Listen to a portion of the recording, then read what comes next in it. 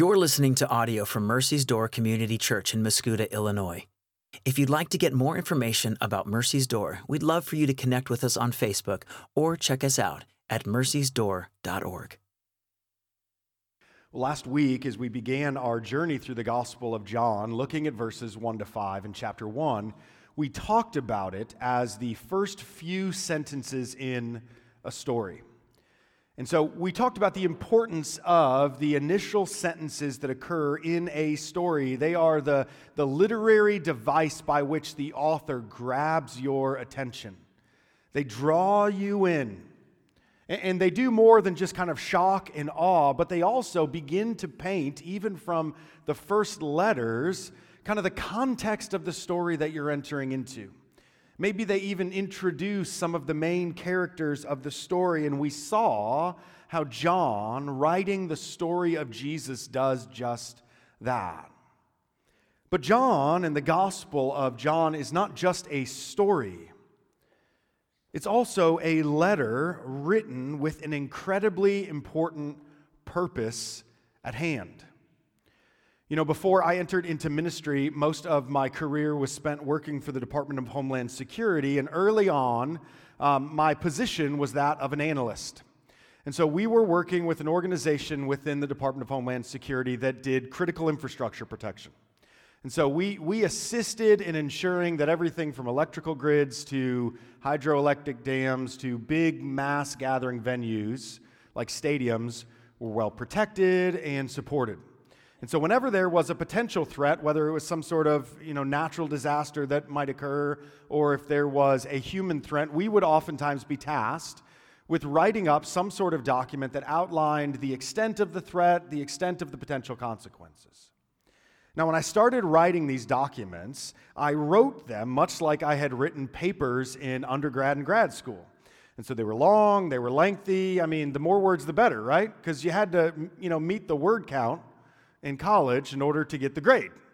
And so sometimes you repeat a paragraph here or there, a couple extra sentences that make, like a 2-sentence paragraph into a 6-sentence paragraph. And I remember getting my initial papers back with huge, like they weren't red pen marks. They were like red paintbrushes over entire just pages that I had written. And I was told very early on, you have to be succinct, and you have to tell them what you need to tell them quickly. We used a phrase called BLUF, bottom line up front. Maybe some of you guys have used that before.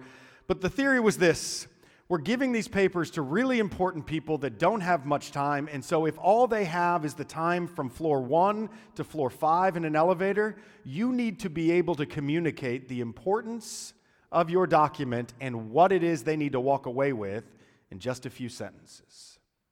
Right? Perhaps maybe you guys remember when we learned to write essays, those 5-paragraph essays, which I always thought was the only type of written communication that existed after elementary school.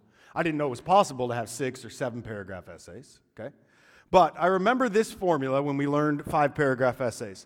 The first paragraph, right, which is called what? The introduction. In the introduction, you tell them what you're going to tell them. And then there are always 3 paragraphs that follow the introduction, in which case you do what? You tell them. And then you have your final paragraph called the conclusion. And what do you do there? You tell them what you told them. Do we have any English teachers here? Listen, I can see our English teacher beaming with pride right now. All right?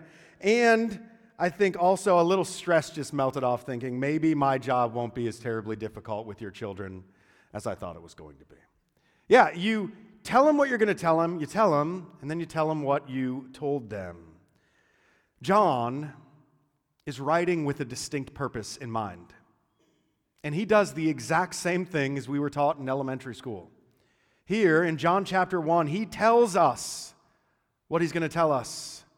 And then he spends the rest of chapter 1 all the way through John chapter 19 telling us the story, the gospel, the good news of Jesus. And then in John 20, probably the most succinct statement, he tells us what he's told us. And here's what he says. Now Jesus did many other signs in the presence of the disciples, which are not written in this book.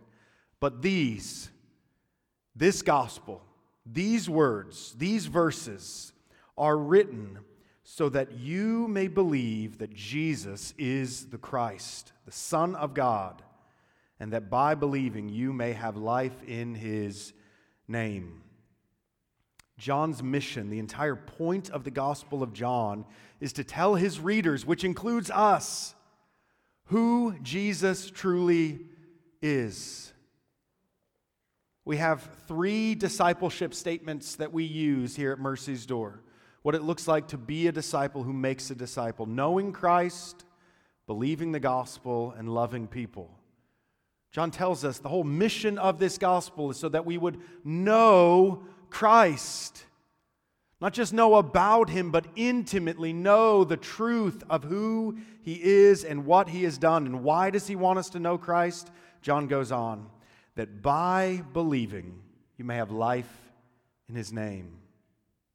John's mission is to tell us who Christ really is, so that though and by knowing Christ, we would have eternal, or as John also calls it, abundant life. And he tells us up front in the first 5 verses exactly who he will reveal Christ to be in this gospel. He tells us that Jesus, 1, is the Word. 2, he tells us that Jesus is God. And 3, he tells us that Jesus is the long-awaited Messiah. This is what we're going to look at today. 1, Jesus is the Word. 2, Jesus is God. And 3, Jesus is the long-awaited Messiah. Now, this entire passage, this entire sermon hinges on a doctrine that we call progressive revelation. I promise I'm not getting into the weeds or theological statements for no good reason, but I need you guys to hear this. Progressive revelation, all right, is a doctrine that teaches that God has revealed Himself and His will through the Scriptures with increasing clarity as more and more of the Scriptures were written. It says that God has revealed Himself and His will with increasing clarity as more and more of the Scriptures were written.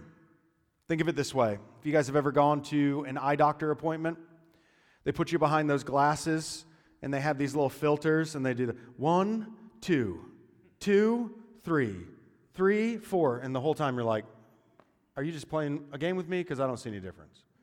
Right? But the theory behind this is that as you choose these little filters, the words, the letters on the back of the wall will get increasingly clear. The letters are always there. And theoretically, your vision should get better and better and better. But only once they find the correct lens do you see it fully, totally, and clearly. And God, through His Holy Scripture, in the beginning, in Genesis, has been slowly making Himself known to us. Everything that He has ever revealed has always been true. But as He continued to reveal Himself in the Scriptures, we saw Him. We saw who He was and what He was doing with increasing clarity. Augustine, a church father, said, in the Old Testament, the New Testament is concealed. It's there, but it's hidden. But in the New Testament, the Old is revealed. Or the Lord Himself, through the authors of Hebrews, says this, long ago, at many times and in many ways, God spoke to us by the prophets. But in these last days, He has spoken to us by His Son, whom He appointed the heir of all things, through whom also He created the world. All right, this might be hard to get your brain around, but this is a weighty, heavy sermon. And what I need you to hear is as we talk through some of the aspects of who Jesus is, it's going to feel like I just pulled a coin out of my ear. Something that was at one point in time not there is magically there. And what I want you to hear is that God is unchangeable, immutable. His words are always true. But when He spoke, in the Old Testament by the prophets. He was only revealing certain aspects of himself, but that has come to fruition in Christ Jesus. The fullness of who God is seen in Jesus. Now again, this isn't meant to be a dry doctrine or truth. This is actually meant to lead us to worship. There was a movie that I used to watch. I haven't seen it in a long time, called Big Fish. Anybody seen that movie before? Okay, good. Like 7 people. And I got to actually get it correct. All right? So this movie, it follows the story of a father who is dying in his old age. And as he's dying, he is recounting the story of his life. And he's always told the story of his life in these really fantastical ways. Larger than life, and he's always claimed that all of these fantastical truths were utterly true. And at one point in time in the story, he's telling the story of how he met his wife. And the story goes that he's at a circus one day, and he gazes across the room, and he sees this woman who just glows, right? The most beautiful woman in the world, the woman he immediately knows he's destined to be with. But then the circus ends and she leaves and he doesn't know who she is or where she is or anything else. Well, eventually, Edward, the main character, he has a conversation with the ringmaster, the owner of the circus, and he says, "Do you know who this girl is?" And he describes her, and the ringmaster says, I know who she is. And he says, "Tell me about her." And the ringmaster, who's a little cunning and a little evil, says, I will tell you one piece of information every month that you work for me." And so he begins to work for this ringmaster, and he does these dangerous, terrible jobs like stick his head inside of the mouth of a lion. And at the end of the first month, he goes to him and he says, "Tell me about her." And he goes, "Are you ready?" And he goes, "She likes daffodils." I'm like, what? That doesn't help. But Edward's response is, "She likes daffodils." And he works another month with crazy jobs, and he goes back and he goes, "Tell me about her." And he goes, "She goes to college." And he's like, "Oh, of course, she goes to college." And then another month, and "She likes music," which I'm like, who doesn't like music, right? But he's like, "Oh, she likes music." And he's overwhelmed as he gets to know these bits and pieces until one day he is overjoyed by learning her very name, and then he meets her face to face.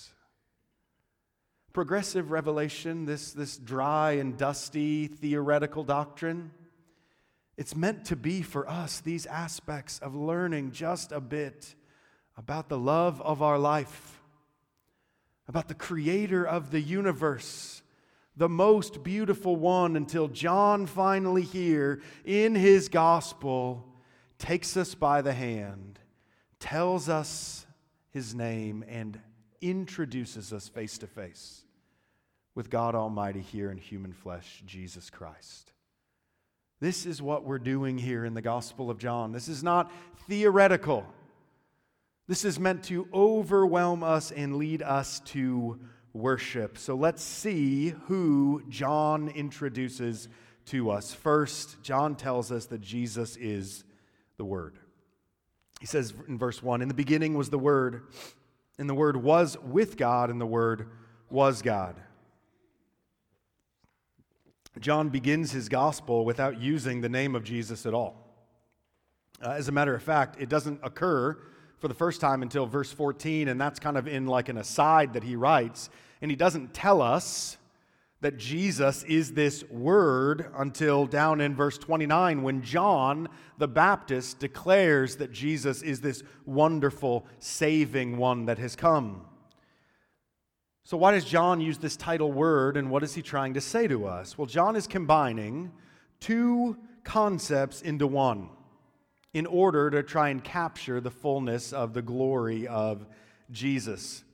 And I'll just tell you up front, John does this a lot.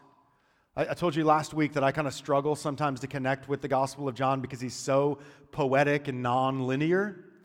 But I think one of the reasons John is so poetic is that John has seen Jesus. Like John was on the mountaintop when Jesus was transfigured.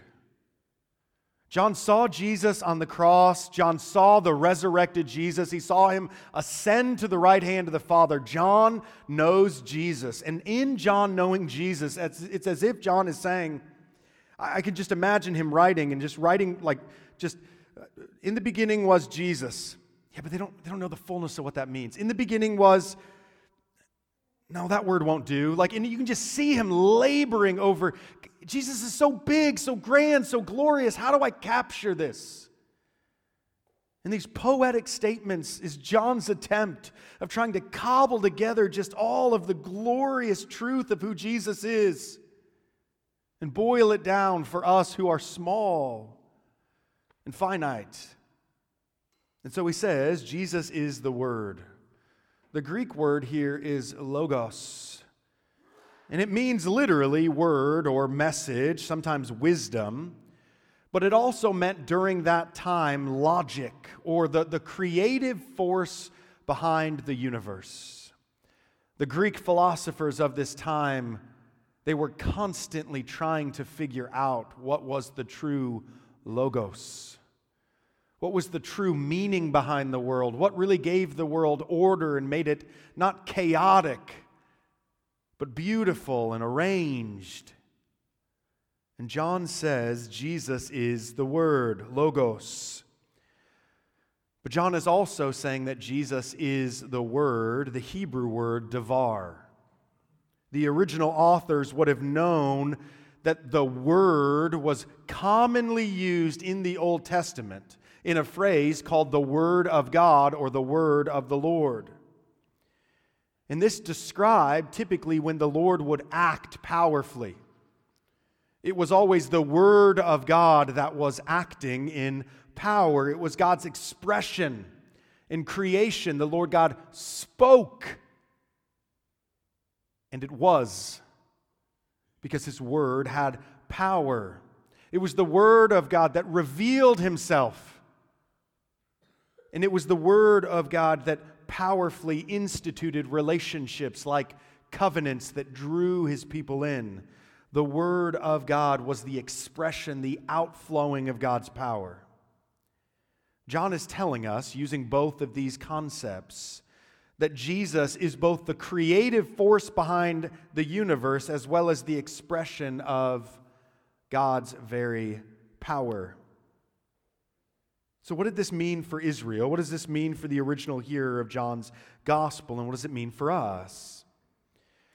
Well, as we read the Old Testament, after the fall, after the brokenness of sin enters the world, we see man wandering around in the midst of death and evil and violence. But every once in a while, we see these powerful times where the Lord God Himself breaks into the story. Now, He's always there, always authoring and writing the story. But oftentimes it's hard for our eyes to see Him. But every once in a while, He breaks in as the Word of God and does something powerfully. These moments, these personal revelations, what we oftentimes call these theophanies, these times where God shows Himself, like the burning bush to Moses, or the three men with Abraham, or the angel that wrestled with Jacob, or the pillar, the tornado of cloud and fire that led Israel. These times where God shows Himself. John's saying, that's Jesus. He's there in the Old Testament. He's powerfully working. He's coming into the story of broken humanity. And then we get to the end of the Old Testament, and Isaiah gives us this beautiful promise that one day Emmanuel, God with us, will come and be forever interjected into the story. And now we know that John says, He's here. The Word, the power of God, those times where we see God just powerfully move into the midst of our broken story, is finally fully here. The Word has come, John says. Now, this title that John gives to Jesus should make us marvel at Him, but it's only the prelude to the fullness of what John is about to say next. See, Jesus is not just the manifest power of God. John just clearly says Jesus is God. In the beginning was the Word, Jesus, and the Word was with God, and the Word was God. John tells us that the Word is not just from the beginning, not just eternal, not just powerful, but He's with God and was God. John loudly declares Jesus is God. Now, I need you to hear this. This is one of the defining doctrines of our faith. It's the doctrine that our faith splits with many other false beliefs. There will be a lot of other people that will say that you and they believe the same thing, but they don't believe that Jesus was God. Perhaps He was a good teacher, perhaps He was a prophet, perhaps He was one of many gods, perhaps He was created by God, above humans, but not quite God. And John says, no. Jesus is God, truly God, here on earth. We talked about this last week. This means that Jesus has all the characteristics of God. He is sovereign over all things, authoritative in every way, shape, or form. He is omnipotent, all-powerful, lacking in nothing. He is omniscient, knows all things, omnipresent. He is everywhere. Transcendent. He is above all things, beyond us. He's immanent. Slow down. I see some of you guys taking notes, which is good. He's immanent, which means He is active now, present, fully. He is immutable, never changes. No change or variation, the book of James says.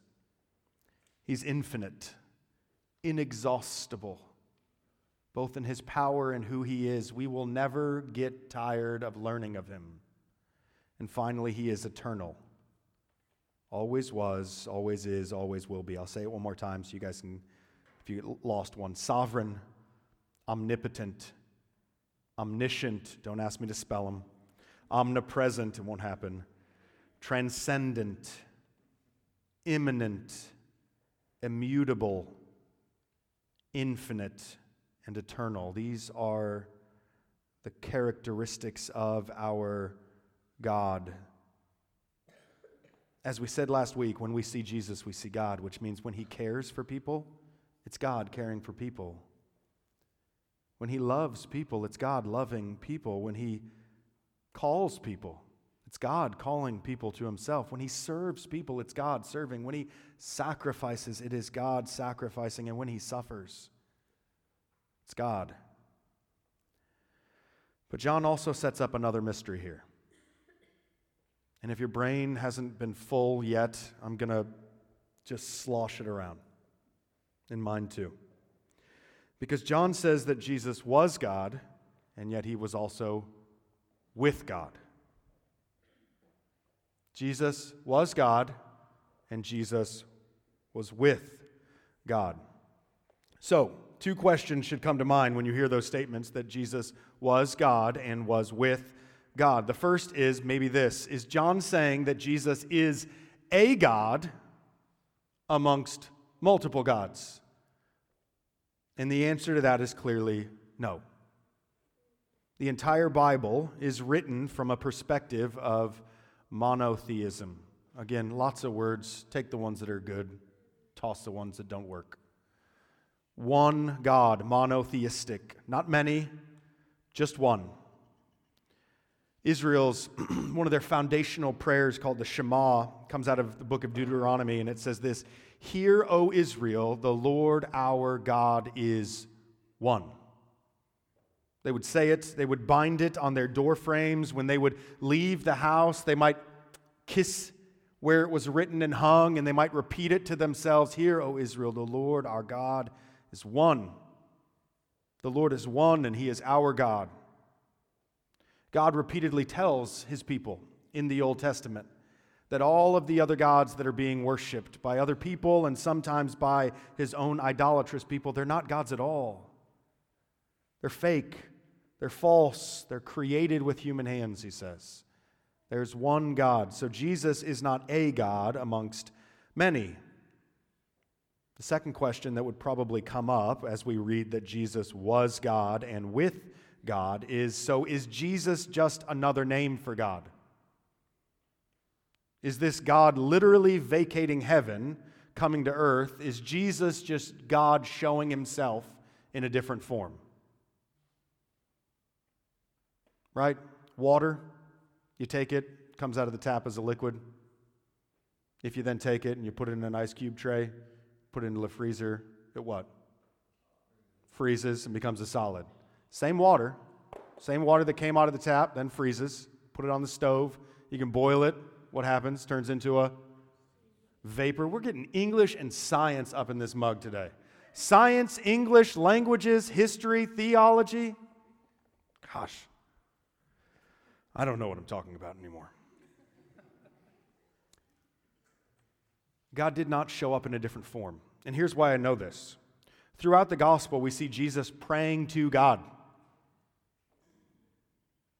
Jesus is not praying to himself. He doesn't get on his knees and say, "Oh, Jesus." All right, he says, Father in heaven. He says that the Son, him, can do nothing apart from the will of the Father, God the Father.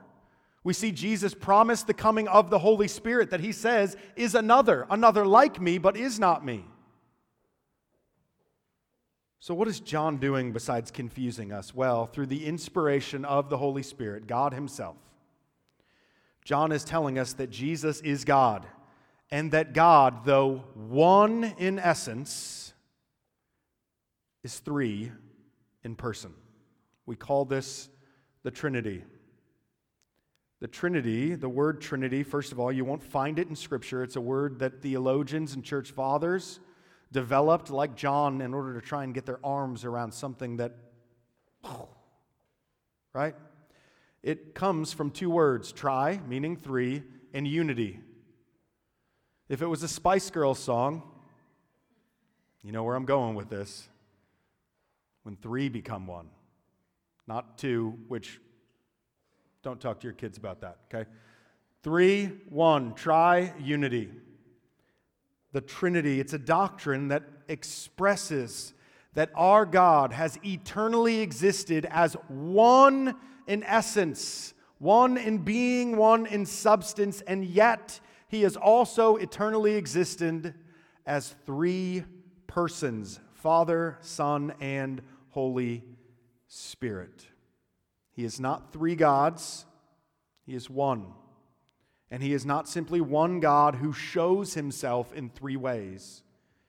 He is one God in essence and being, yet three in persons. It's hard to get our arms around, even harder to get our brains around. So let me tell you what the church fathers said. The Athanasian Creed, one of the first kind of doctrinal statements of the church, trying to just get their arms around what this meant, says this: the universal faith is this, that we worship one God in Trinity, and Trinity in unity, neither confounding, confusing the persons, nor dividing the essence. For there is one person of the Father, another of the Son, and another of the Holy Ghost. But the Godhead of the Father, Son, and of the Holy Ghost is all one. The glory equal, the majesty co-eternal. Such as the Father is, such is the Son, and such is the Holy Ghost. Here's the important pieces. 1, there's one God. When Israel said in the Old Testament, the Lord our God is one, they confessed truth. We worship one God, one in essence, one in being, one in substance. And yet, this singular God has existed eternally in three persons. 3 in personhood, 3 in roles, 3 in work, 3 in how we interact with him even. One God, 3 persons, the Father, Son, and Holy Spirit. So here again, 2 things that I need you to hear. The Father, the Son, and the Spirit are all truly God. When you see Jesus, you see God. When the Spirit comes, God comes. When Jesus prays to the Father, it is God. If you don't believe me, you can look at Scripture.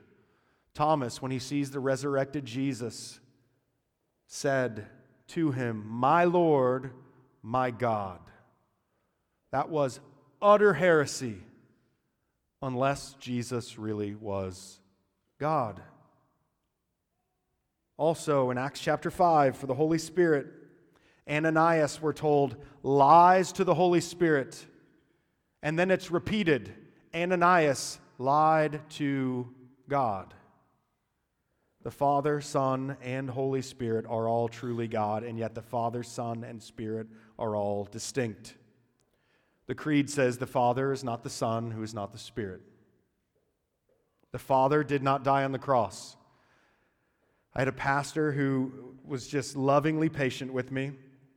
And afterwards, when I would pray sometimes out loud, he would just come and say, "Hey, listen, you got the Trinity a little mixed up in your prayers there." And I was like, "What are you talking about?" And he was like, "Well, the Father didn't come and die on the cross." I'm like, "Well, God did." And he said, "Yes, God did. Jesus." I'm like, "Okay, my brain doesn't work that well." The Father did not die on the cross, Jesus did. The Spirit did not speak creation into existence, Jesus did. Well, Jesus, the Word, the Father spoke. And we are not indwelled by Jesus, we are indwelled by the Spirit. Now here's all this come to a head. One, God is really big. And when we say that He is inexhaustible, this is one of those things that if you try and get your hands fully around on this side of eternity, I will bet will exhaust you. But it also is really, really beautiful.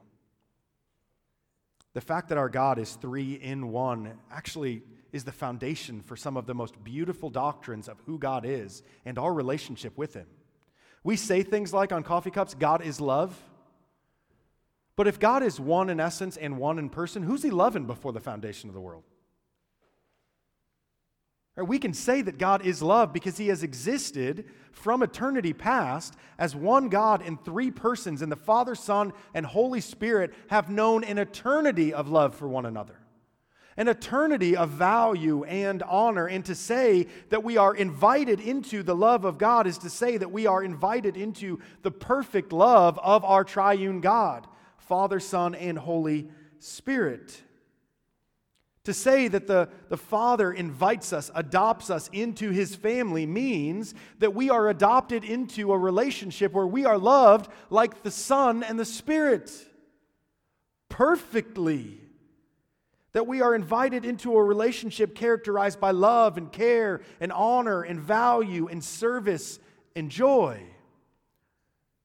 Because it's the only relationship that Godhead has ever known.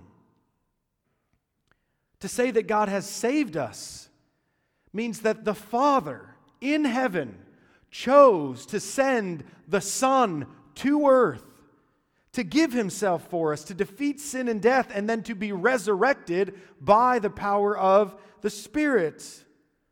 All of the Godhead are intimately involved in our salvation, all eternally desired to save us. To say that we speak to God in prayer means that we are invited to speak to the Father as those who have access and the position of the Son, and whose words are carried to the Lord by the Spirit. Maybe you don't know this. This is why we pray in Jesus' name.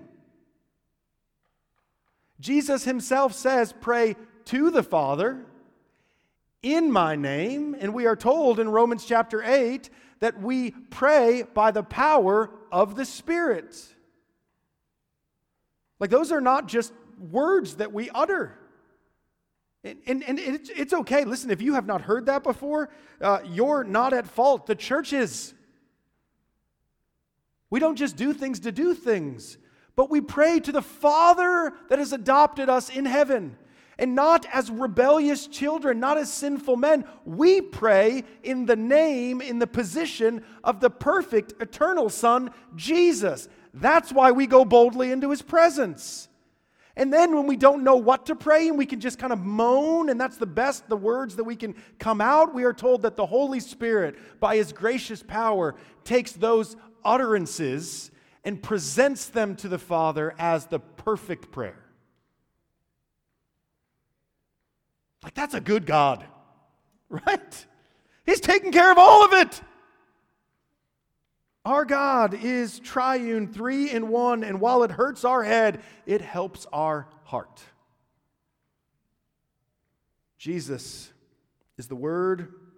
Jesus is God. And finally, John tells us that He is also the awaited Messiah.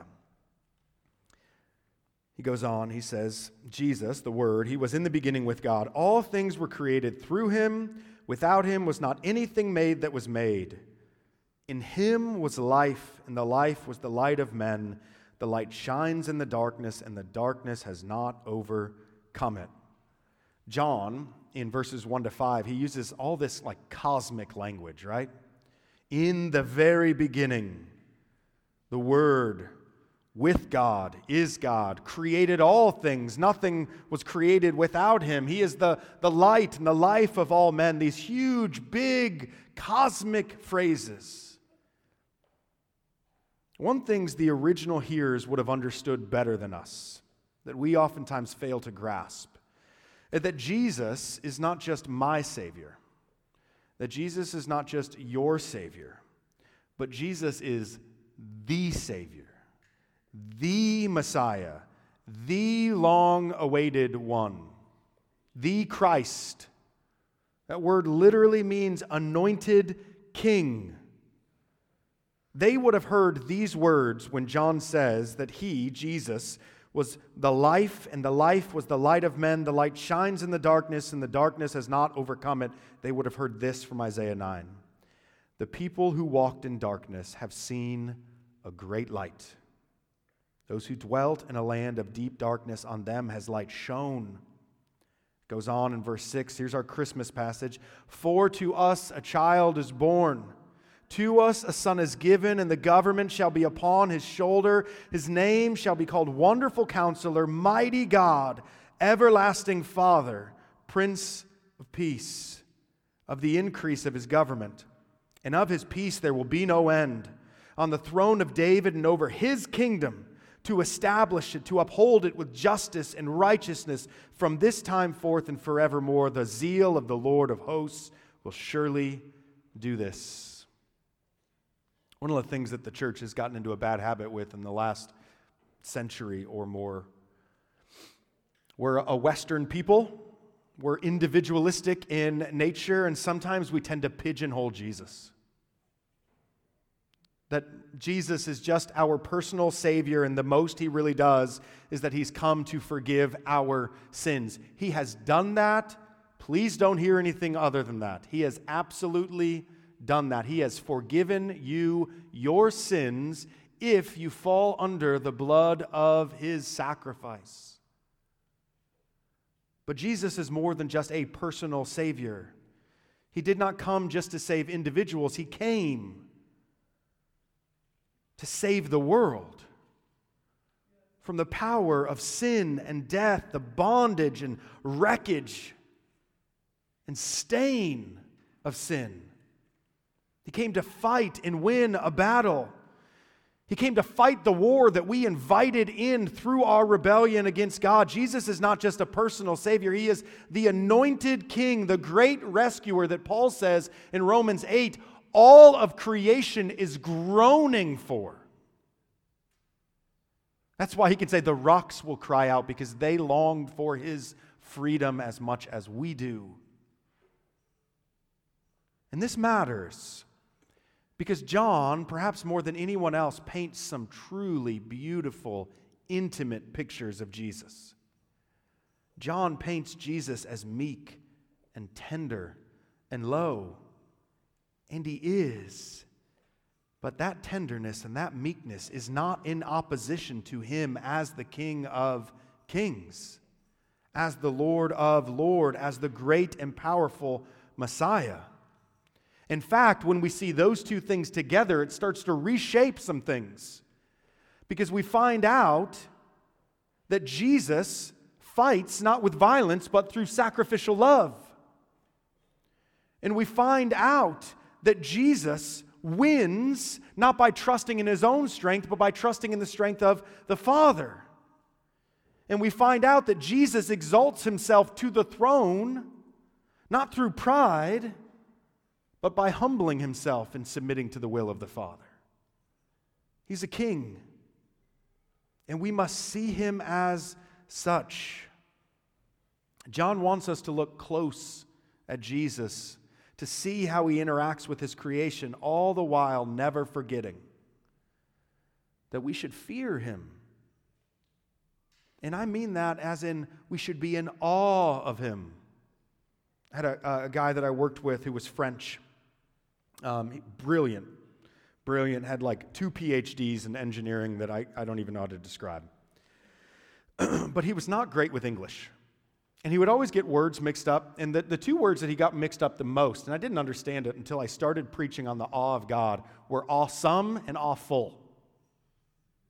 Like we go to we went to a Michigan football game. And he came with, and afterwards he was like, "Oh, that was awful." I was like, "What are you talking about, man? Michigan won." He was like, "Yeah, it was awful, full of awe." And I was like, "I think you mean awesome." Awesome, I think. And he's like, "Oh, okay." And here's my. Don't look this up. This is not in a dictionary anywhere. This is just free for you. My theory. We love some awe. We love it. But full of awe? No. Scares the bejeebers out of us. Right? Awesome, really good. Awful? Mm-mm. Jesus, full of awe. That's where we get fear of the Lord. That, not my suggestion, but fear of the Lord. We should fear him. We should be in total awe of him. Because the one who stoops down, that's the same one who created the heavens and the earth. This is Jesus. Jesus is the Word, is God, and he is the Almighty Messiah. So what do we do with that? Well, my grandfather passed away, it's been about 1.5 years now. Is that right? Yeah. My grandfather, who is my namesake, I am Michael John Collins III. Okay, if you could start referring to me as thus, I would appreciate it. That or Bishop Collins, I've always wanted to be as well. He was adopted. And so I always joke with people like my name is on the moon. Did you guys know that? Michael Collins on the moon. He was the pilot that flew Neil Armstrong to the moon. Neil Armstrong never would have made it without Michael Collins. Okay? Liam Neeson played me in a movie. Michael Collins also. This is just random facts for you. But, so people are like, "Oh, you're Irish then." You're like, "Irish, that's like a super Irish name." And I'm like, "Well, I don't know because my grandfather was adopted." He was adopted into the Collins family.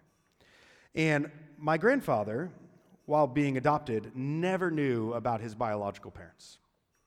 Always wanted to, but he never knew them.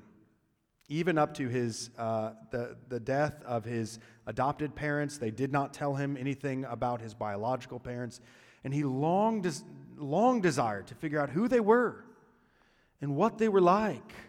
He wanted to know who he belonged to, and it ate at him. There was a part of him that always felt missing because he just didn't quite know. And I want you to hear this. You and I don't have to guess. You and I don't have to guess who we belong to. You and I don't have to guess where we come from, what the one who created us is like. John tells us who we belong to. John tells us what our God and our Savior is really like, and he tells us what he has come to do.